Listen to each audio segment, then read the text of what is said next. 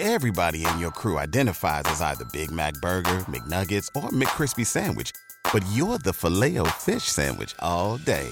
That crispy fish, that savory tartar sauce, that melty cheese, that pillowy bun. Yeah, you get it. Every time. And if you love the Filet-O-Fish, right now you can catch two of the classics you love for just $6. Limited time only. Price and participation may vary. Cannot be combined with any other offer. Single item at regular price. Ba-da-ba-ba-ba. Something else.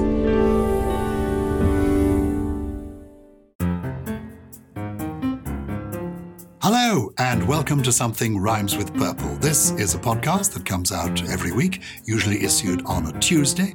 It's all about words, language, and it's presented by my friend Susie Dent and by me. We love words, we love language, and Susie knows everything there is to know about the world of words and language. And this week, we're going to talk about something that we've often touched upon because I'm an inveterate name dropper. I'm fascinated by famous people because they're usually famous for a reason, and that intrigues me. And I like collecting remarkable individuals. So I'm regularly name-dropping. I love telling their stories. But I'm not alone in this because last week when we were talking about football, the world of soccer, Susie was, let me put it kindly, boasting about her pen pal, Arsène Wenger. Not many people have had little billet doux from Arsène Wenger, but Susie Dent is one of them. Well done. Well, I definitely wasn't boasting. I was totally bowled over by this. And it was because I'd spent quarter of a century in Dictionary Corner on Countdown. So it was a special moment in all sorts of ways. But yeah, what a lovely thing to get. It's marvellous to think that while you were cheering him on at Arsenal Football Club, he was watching Countdown for 25 years and knew that the moment had come to celebrate your Silver Jubilee. I think he might have got a tip from the producer, but apparently he does watch it. Now, let's talk about celebrity. Yes. What is a celebrity? I think a celebrity is someone who is famous for being famous. Oh, but I'd love to know how old the word is. Well, I don't know if you know the brilliant historian who's incredibly active on Twitter, Greg Jenner. He calls himself the People's Historian, and that's exactly what he is. He writes in a really accessible way. He does a few podcasts and things. He does a wonderful one called You're Dead to Me podcast, which I would recommend. It's for people who've forgotten all their history, like me. And he has written a book called Dead Famous, An Unexpected History of Celebrity. And he defines celebrity in it, but he also dates it for him because there's quite a lot of debate as to when the first celebrities began to appear. And he dates it back to the 1700s. Even though before then there were ancient Greeks and Romans, gladiators who were celebrated, Julius Caesar appearing on a coin in his own lifetime, which was very unusual, and so on. But for Greg, it really started in the 1700s. Shall I give you his definition? Please. A unique persona, this is a celebrity, made widely known to the public via media coverage and whose life is publicly consumed as dramatic entertainment and whose commercial brand is made profitable for those who exploit their popularity and perhaps also for themselves. That's an interesting definition. Is that what it was? You mentioned Julius Caesar. Of course, there were people who were hugely famous, like Julius Caesar, and there would have been saints as well, people like Thomas à Becket, whose martyrdom made them famous, Joan of Arc. Yeah. But these, I think, are more historic figures who became renowned rather than a celebrity, which is a more superficial thing, I think, isn't it? Celebrity comes from the word celebrated, doesn't it? And does that mean... Absolutely. So, in fact, it's the whole question. If you ask a kid these days, what do you want to be? Quite often they'll say, I want to be famous. Well, what do you want to be famous for?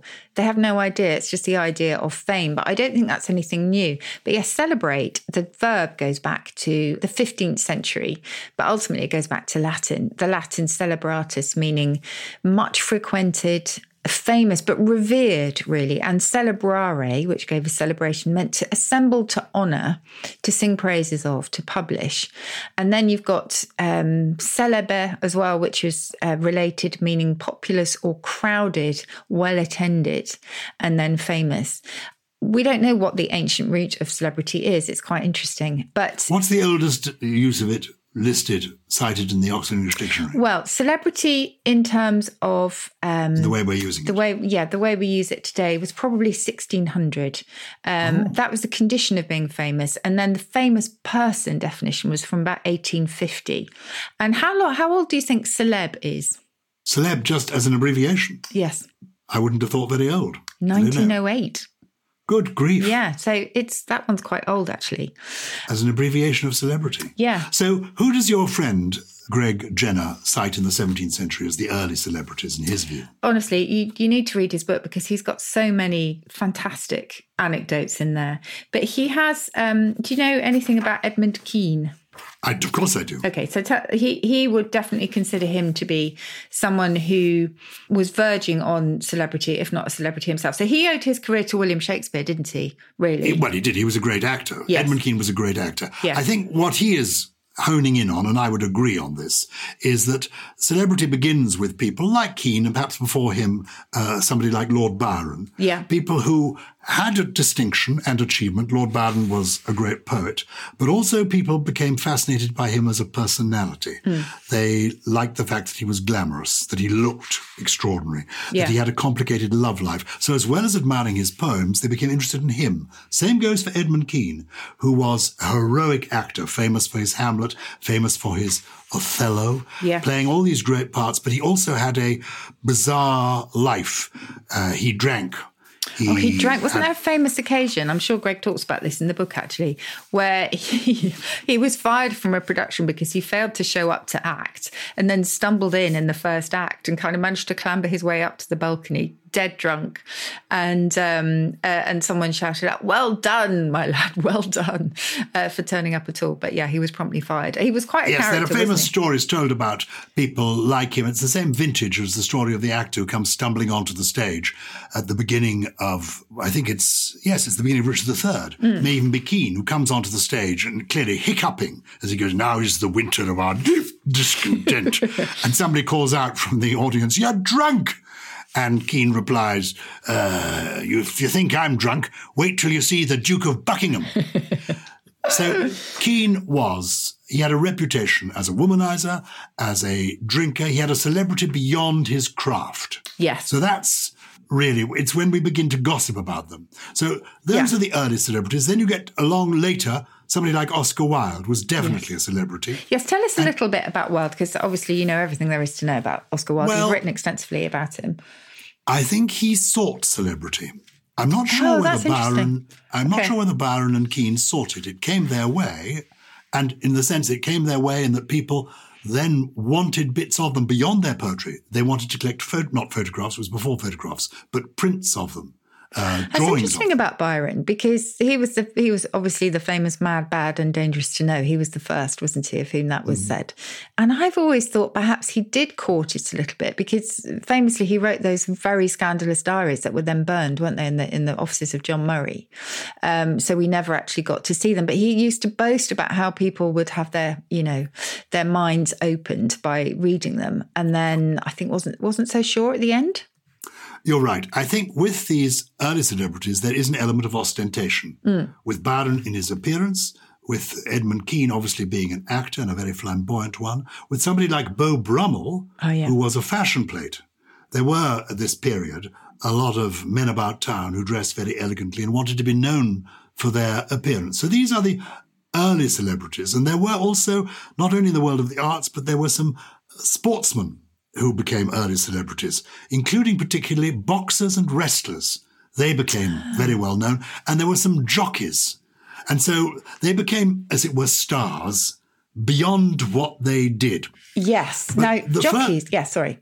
So no, go tell me your jockey story. I probably talked about this before, but Todd Sloane, he was this is a bit later now, but he was an incredibly famous jockey, won all sorts of prizes, rode in the Prince of Wales's stables, etc., and then died a very lonely death because he was accused of betting fraud, which in fact I think he's since been exonerated for. But he's the reason why we talk about being on your Todd Sloane alone. But he was very famous, wasn't he? The sort of playboy of his day, I think. Yeah. Well, Oscar Wilde is interesting because he sought celebrity. He came down from Oxford, a young man in his early 20s, wanting to be famous. He made it clear in notes and talking to people that he knew he would have a reputation. And he would be either famous or notorious. Did he? Yes, notoriety and fame and celebrity, I think, have got subtle distinctions, haven't they? And he'd make his appearance known. So, for example, deliberately, he would go to the theatre and dressing ostentatiously, and he'd be seen in the stalls. And then a moment later, this is before the performance began, he'd be up in the gallery. A moment later, he'd appear in somebody's box. Then he'd be back on the stalls, but on a different side. So he made it clear that he was there. You had to notice him. Mm. And before he was famous, many years before he was famous as a playwright or a poet, he became known as a personality, a man about town. So actually, this kind of what we think of as being a really modern impulse to be famous for being famous, you could actually accuse Oscar Wilde of exactly that. Yeah. Yeah. And so there are people who are eccentric of the same period. There was a French poet called Gérard de Nerval who was famous or notorious for walking along the streets of Paris with a lobster on a lead. Well, the point is, more than 100 years later, I'm still talking about it. Yeah, and you could actually totally see a few people doing that today, I have to say. Yeah.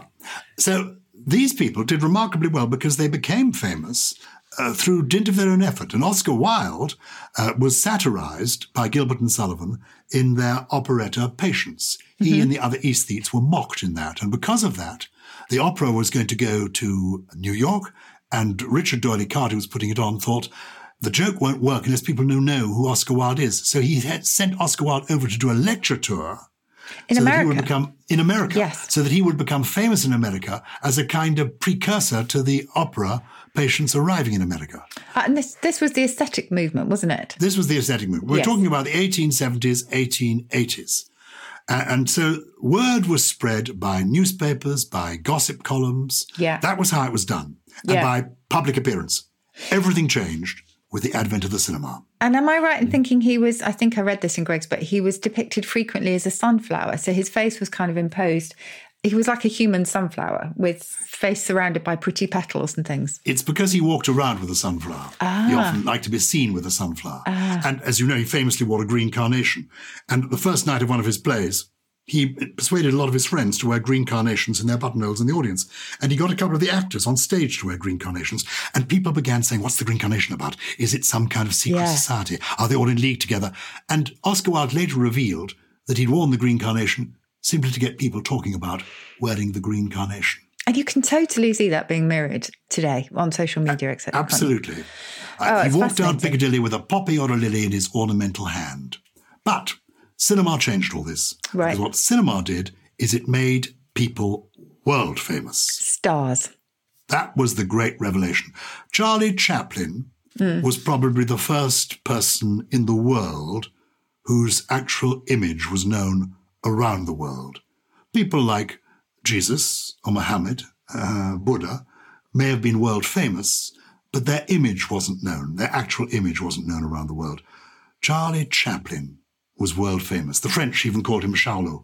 Whatever country in the world, people knew Charlie Chaplin. And he did that through skill rather than anything else. Yes, he did that through skill, and also was he? Through having a definite image. Yes. The Charlie Chaplin that became famous was the tramp. When he was not in the costume, people didn't know who he was. So he had the advantage of being like that. What I think is quite new, it is of our time, is the celebrity who is celebrated for nothing at all. Yes. Andy Warhol said the time is coming, didn't he? The famous artist, American artist, said the time is coming when everyone will be known, everyone will be famous for 15 minutes. Yes. And now people do want to be famous for being famous. They do. They do. Where do you stand on fame? I mean, obviously it's brought you great happiness. It's brought you really interesting work. But if you could do it all again, would you want to be above the radar? I am a very good example of a minor celebrity. And that's not a bad thing. I have no objection to that at all. But I'm a good definition of it because a lot of people vaguely know who I am, but very few of them know what I do. Okay. Often people say, I sort of heard of him. What does he do?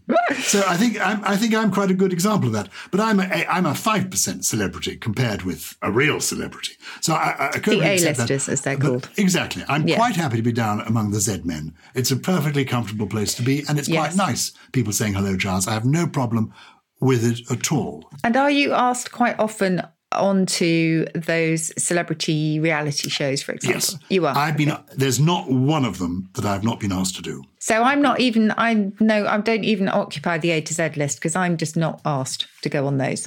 Because you are a person of quality who is well known for your mind and for your role in Dictionary Corner and for being charming and amusing on 8 out of 10 Cats and for being the world's leading lexicographer. I'm not totty like you, is what you're saying.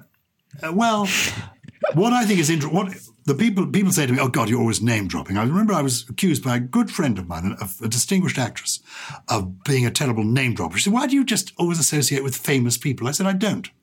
I actually try to associate with interesting people, and some of them happen to be famous. I like people who have achieved something, whatever it may be. How exciting to have met Barbara Streisand, to drop an A-list name. But she's one of the most gifted people in the world. Yeah. Though, curiously, I'll tell you a true story. I was in last year, before lockdown, I went to visit a man in a television company just off Kensington High Street. And I was in the office chatting to him. He was the head of the company. And one of the runners in the office, a boy who was work experience, 18, 19 years of age, came in and said, she's bang out of order.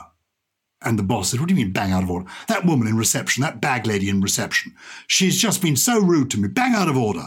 And he said, well, no, all right, fine. If she was rude to you, I'll make her apologise. Whoever she is, I'll make her apologise. So the boss went with this 19-year-old runner into reception. And there sitting at reception was this bag lady. It was Barbara Streisand. And this boy had not known who she was and had asked her to fill out the form saying who she was. And she'd given her name and he'd written it down on her name tag, Barbara, spelt Barbara as opposed to Barbara. Oh, okay. And so she'd lost it a little bit. So even for, I think, a world-famous person like Barbara Streisand, you've got to remember there will be somebody who has no idea who you are. Well, and quite right too. There are always lovely videos of tennis stars like Nadal or Roger Federer particularly, who there was one that was shown quite recently where he was stopped at a door because he didn't have his pass and he didn't complain at all. He waited patiently for his manager, who did have his pass, to come, and he was totally polite and lovely about it. And I think that's really important. Why lose it at someone just because they don't happen to know who you are? I don't get that at all. I agree. Our old friend, our dear late lamented friend, Richard Whiteley, he would have lost it a bit, to be fair. He did lose it a bit. And he said to somebody, and you tell me the story. I said to him, Richard recounting the story, I said to them, don't you know, don't you know who I was? And I said, well, who were you, Richard?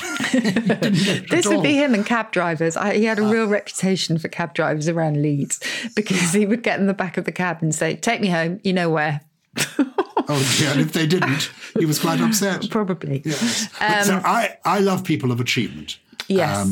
Let's talk about some of the language of it. Yes, you told me about the word celebrity. The word fame is to do with famous. Fame, yes. That goes back to the Latin, again, it always goes back to the Romans, doesn't it? Just meaning story, really.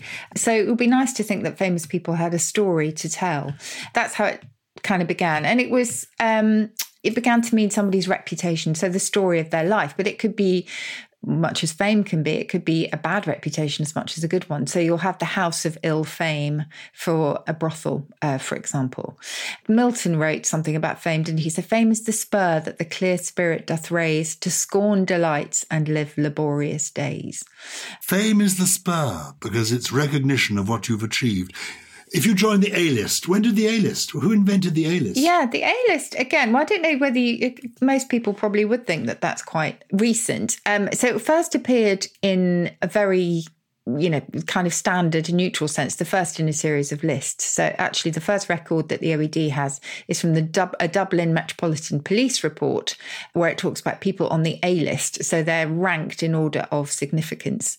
So those would be the top criminals, I imagine. But in terms of the list of the most celebrated, sought after, high ranking individuals, etc., that's 1935. And the first quotation we have is from a book called Mrs. Astor's Horse. And it says, Miss Cutting has an A and B list of debutantes and stag lines. She will not burden the members of the A list with second raters.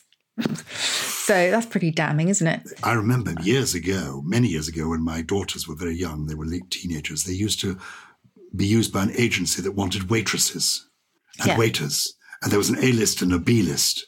And they were on the A list, and they only discovered later that the A list was for the pretty people, and the B list was for the less pretty. And the B list were paid less than the A list. Isn't that frightening? Yes. Anyway, moving swiftly on. So star's a nice one. I'm going to talk about star, because the first use of star in an acting context was mentioned by a theatre historian. And she thinks it arose around the time of the Great Comets of 1811 and 1819. So there was a huge coverage of meteorological and astronomical science. And then you get the age of Romanticism. So that's, the kind of awestruck wonder at the natural world. And celebrities began to be spoken of these kind of natural phenomena. This is how Greg Jenner describes it, human comets blazing through the theatre. And to gaze at these meteors was a breathtaking delight. And so that was all about the kind of, the Romantic era. And then we're back to Edmund Kean, really, aren't we?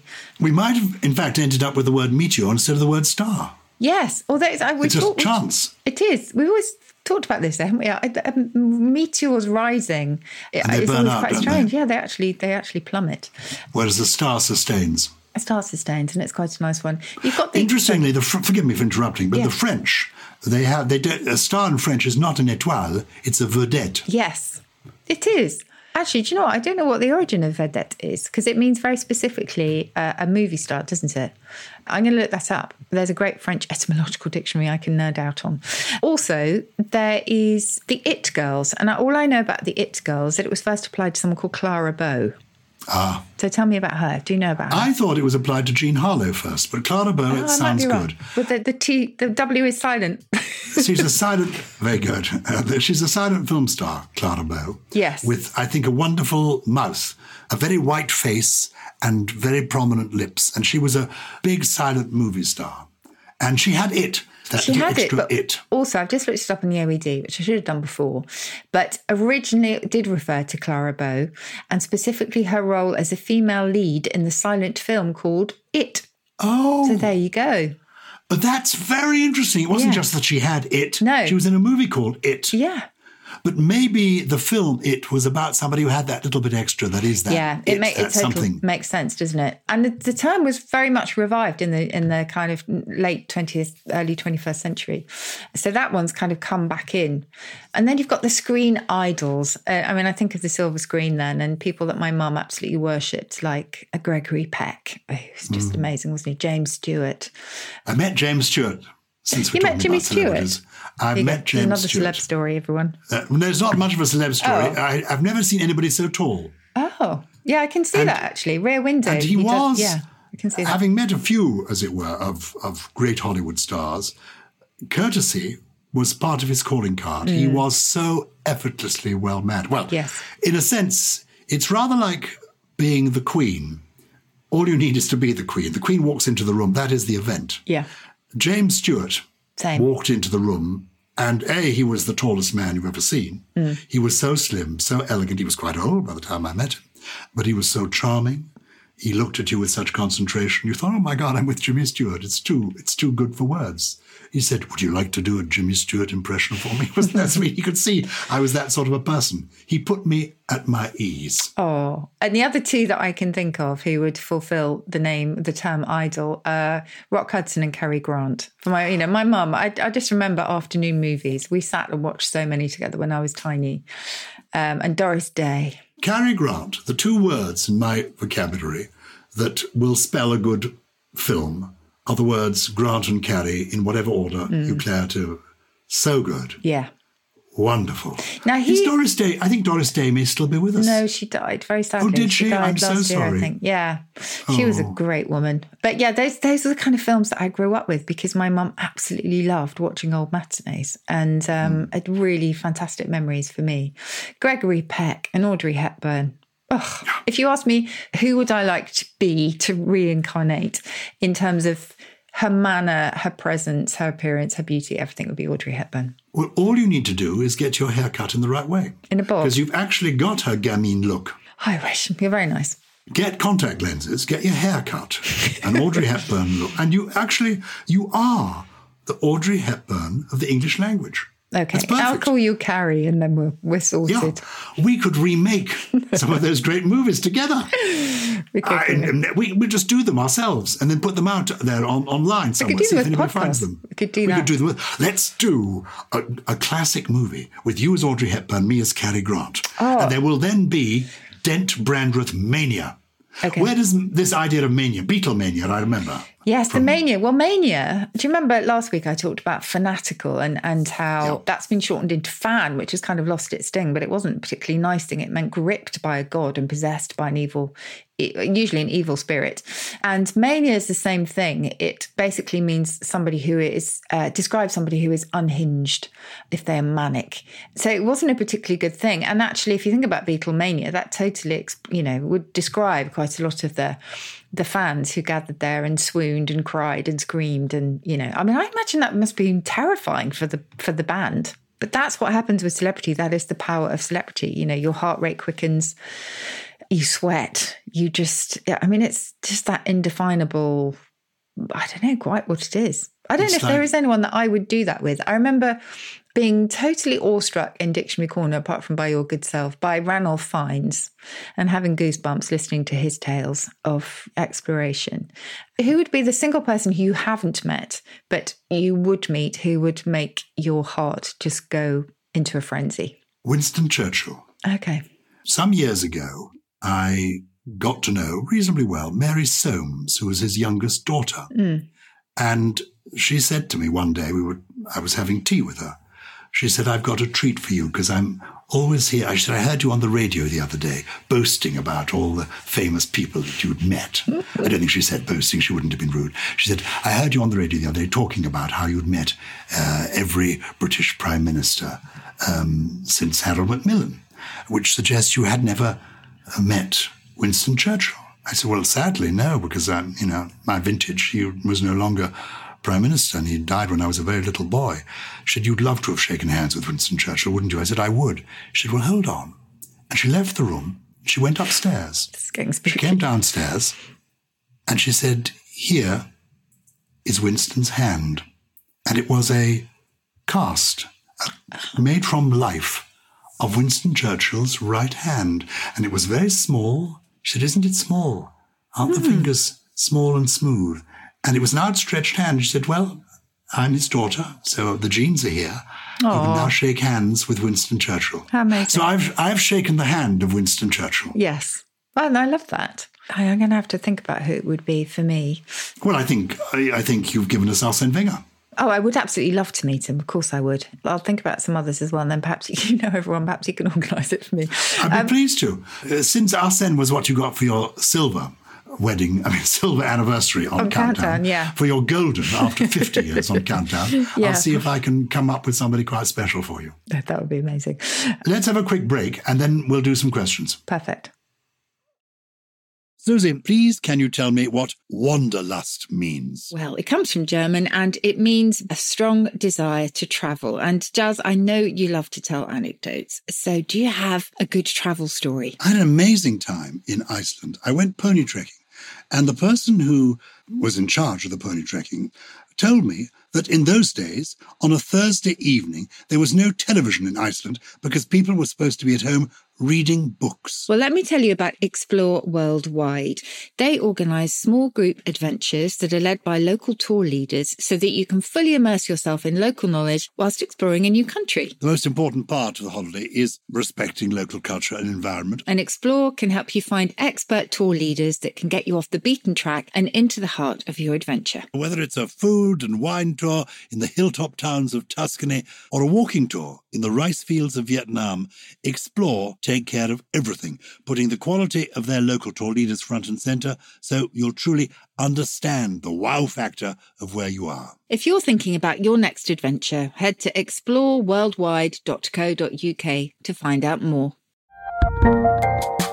There's a lot happening these days, but I have just the thing to get you up to speed on what matters, without taking too much of your time. The 7 from the Washington Post is a podcast that gives you the 7 most important and interesting stories, and we always try to save room for something fun. You get it all in about 7 minutes or less. I'm Hannah Jewell. I'll get you caught up with the 7 every weekday, so follow the 7 right now.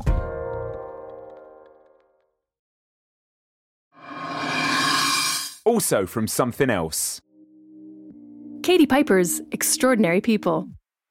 Join Katie for a series of powerful and inspirational conversations with people who have triumphed over adversity, with guests including Fern Cotton. And what about when you get really lazy journalism? So like people that draw just one line, they take it out of context, and that's really sad because... It is. And I've also been on the receiving end of it so many times. Sometimes to really tragic levels for me where I've really not felt able to cope with it. Yeah. Zoe Sugg and Nadia Hussein. I think the thing with women, firstly, is that women sometimes don't always like to see other women succeed. Mm-hmm. And I think that's right, yeah. And I think there's a lot of that, and I think that's why it's really hard sometimes because in the last 4 years I've changed so much. Listen now in Apple Podcasts, Spotify, and all good podcast apps. Welcome back. This is Something Rhymes with Purple. Giles Brandreth and Susie Dent. We're name-dropping, talking about some of the famous people that we might have met, would have liked to have met, and also the nature of celebrity and the language of celebrity. We would love to know, amongst the Purple people, who is the most famous person, A, who listens to us. If you think you are a celebrity and you are a Purple person, do let us know. But also, if you've met somebody remarkable or intriguing, and you've got a story to tell, please do share it with us. It's purple@somethingelse.com, purple@somethingelse.com. And quite soon, we are going to be doing an episode devoted to trying to answer serious questions about the origins of words and phrases. They don't have to be that serious, to be fair. Well, no. But Susie Dent, the Audrey Hepburn of language, is going to be doing her best to answer whatever question you may have, and particularly about the English language, but also the English language globally, because we know we have a global audience, and there are turns of phrase and words that we use in the UK that may not be used in India, Australia, North America, South America, whatever you happen to be. Who's been writing to us this week? Let us start with Dave Williams, who's commenting on our episode about spies. And actually, he's got some trivia for us.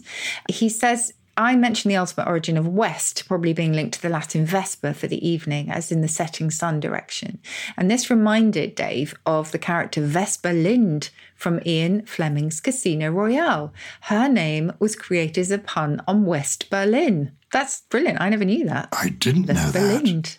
Vesper Lind, a pun on West Berlin. That's clever. He mentions West there, and I think of Mae West as being an iconic... That's a word that they now use about celebrities. She was a celebrity as well as being a great film star. And she has a place in the language too. She does. That's why I wanted to mention her. What is her place in the language and why? Well, lifeboats, am I right? Not lifeboats. Lifebelts are named after Mae West because she was thought to be so well endowed in the buxom department that she operated like a flotation device. If I use that as euphemistically as I could. You've done it very delicately. You did indeed. You wore a Mae Wester, and you then had a wonderful embonpoint because she had what are known as the big boobies. But she wouldn't have minded you talking about them because she was very amusing. And she is one of these, she's a celebrity whose celebrity has got in the way of what should be her fame because she was a film director, a film producer. She wrote her own material, and she was a film star, and maintained that stardom from her 20s until she died, at the age of 80. She kept going. So actually it's interesting, isn't it? Because Ingrid Bergman, who again, one of the absolute classics and such integrity as well, I think, as a person. I mean, I don't actually know a huge amount of her life, but she strikes me as someone who took her art incredibly seriously. So she has got that reputation, but Mae West, unfortunately, is only remembered for her body, which I find quite sad. Can I just throw in there, since this is the name-dropping episode, I've met Ingrid Bergman. Oh, is she as beautiful as I imagine? She was beautiful, but there was such class. I mean, I was overawed. I was young. Yeah. I was introduced to her by Sir Michael Redgrave. They were appearing together in a play, A Month in the Country, by Turgenev in London. And I went round to see him, and he said, "Would you like to meet Miss Bergman?" I said, "Oh, yes, Sir Michael, that would be nice. I'll see." Ingy, there's a boy in here. Ingy, there's a boy in here. I'd like to say hello. And she came to the door and pushed it open, and there was Ingrid Bergman in a dressing gown. Amazing. Yeah, so I've seen Ingrid Bergman in her negligee. I just imagine that her beauty is just, I don't just mean physical beauty. She just strikes me as being a, really beautiful person. She was a beautiful person, and you could see that she had intelligence and integrity and class and style and and in her own very different way, so had Mae West. Well, absolutely, we've also had a fantastic email. Well, I say fantastic because I just love this name. It's Astrid Eisenmenger, who is German. Hello, Astrid. She's a German, but she lives in Norway. And she says she loves the English language. But here's the thing, says Astrid, I don't understand. When someone tells me they had a terrific weekend, my first impulse is always to feel sorry for them until I remember that terrific means they had a great time. Surely terrific and terrified both come from terror.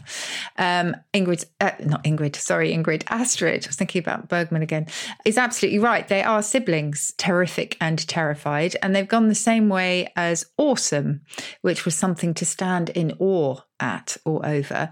And it's just the result of our linguistic inflation. So, things we've been bigging up our language because it's not enough to be bad.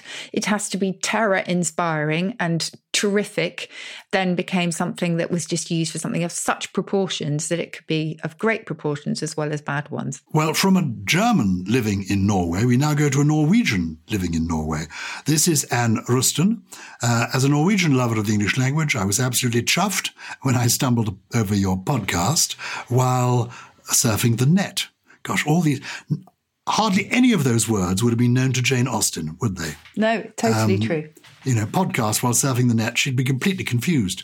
I have now caught up by binge listening. She wouldn't have understood that either, if that is a word, I'm sure it is, and loved every minute of it. To my question, what is the origin of the word flabbergasted? I know the meaning, but not the origin. So it became really trendy in the fashionable circles of the 18th century.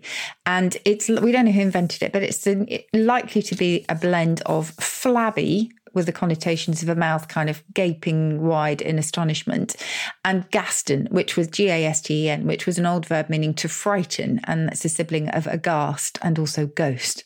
So the flabby was probably related to flappy, so probably, as I say, this idea of being so dumbstruck that your mouth hangs open in astonishment. It's time now for give us your trio of words, Susie. My trio of words. Okay, so this is just a lovely one because it's an alternative name for a slug, and not everyone loves a slug. And they were originally called dew snails in English dialect. Isn't that great? Dew snails, which I think is really pretty. I've got another one here, Giles, which I may have mentioned before, but actually you talk quite a bit about, lying awake at dawn, feeling quite anxious. And I think a lot of us are doing that at the moment. And there's a beautiful word which translated from the Old English meaning dawn care. And it's basically exactly that. It's the kind of anxiety just before dawn breaks when everything seems completely hopeless. And in Old English, it was uchtkeare. I probably pronounced it terribly, but it's UHTCEARE. And it's just beautiful, I think, not for the word, because it's very difficult to remember, but just the fact that obviously people have been doing this and worrying for centuries at that time of day, because a word existed for it, even for the Anglo-Saxons, which I think is beautiful. And if you haven't managed to sleep because of that uchtkeer, you can have a sloom. And to sloom is to gently sleep or lightly slumber. Oh, I love that. Isn't that beautiful? To sloom. A lovely sloom. Yes. Well, some may have been slooming while listening to us. Quite but if, in fact, if they've been not so much slooming, and some of them may feel they've been slumming listening to me. But if you've got any queries, we're going to do a special episode soon exploring English language, and anything you need answering, Susie Dent is at your service. And you can communicate, you can tweet either us, or you can email us at purple@somethingelse.com. I'm going to finish with a little poem. Oh, that would be lovely. Because I do name drop, and usually the names I drop are ones that I think people will be familiar with. But in real life, what I like to collect are interesting and remarkable people. And when I was very young, I met a remarkable man called John Sparrow. You may know the name. He was the warden of All Souls College, Oxford, in the 1950s and 1960s. And he used to write amusing poems. And he was an old man, and he gave me this poem, and it meant nothing to me when he gave it to me. And now I understand it. It's a poem called Growing Old by John Sparrow. It goes like this. I'm accustomed to my deafness. To my dentures I'm resigned. I can cope with my bifocals. But, oh dear, I miss my mind. Yes, I'm sure a lot of us can relate to that. That was lovely. And thank you to everyone for listening. As always, as Jazz mentioned, we are going to do a special episode featuring you, basically. So please send us your questions, purple@somethingelse.com. And as always, Something Rhymes with Purple is a Something Else production produced by Lawrence Bassett with additional production from Steve Ackerman, Harriet Wells, Jay Beale, Grace Laker, and the inimitable, soon-to-be celebrity, Gully. Soon-to-be celebrity. The man's a natural sloomer.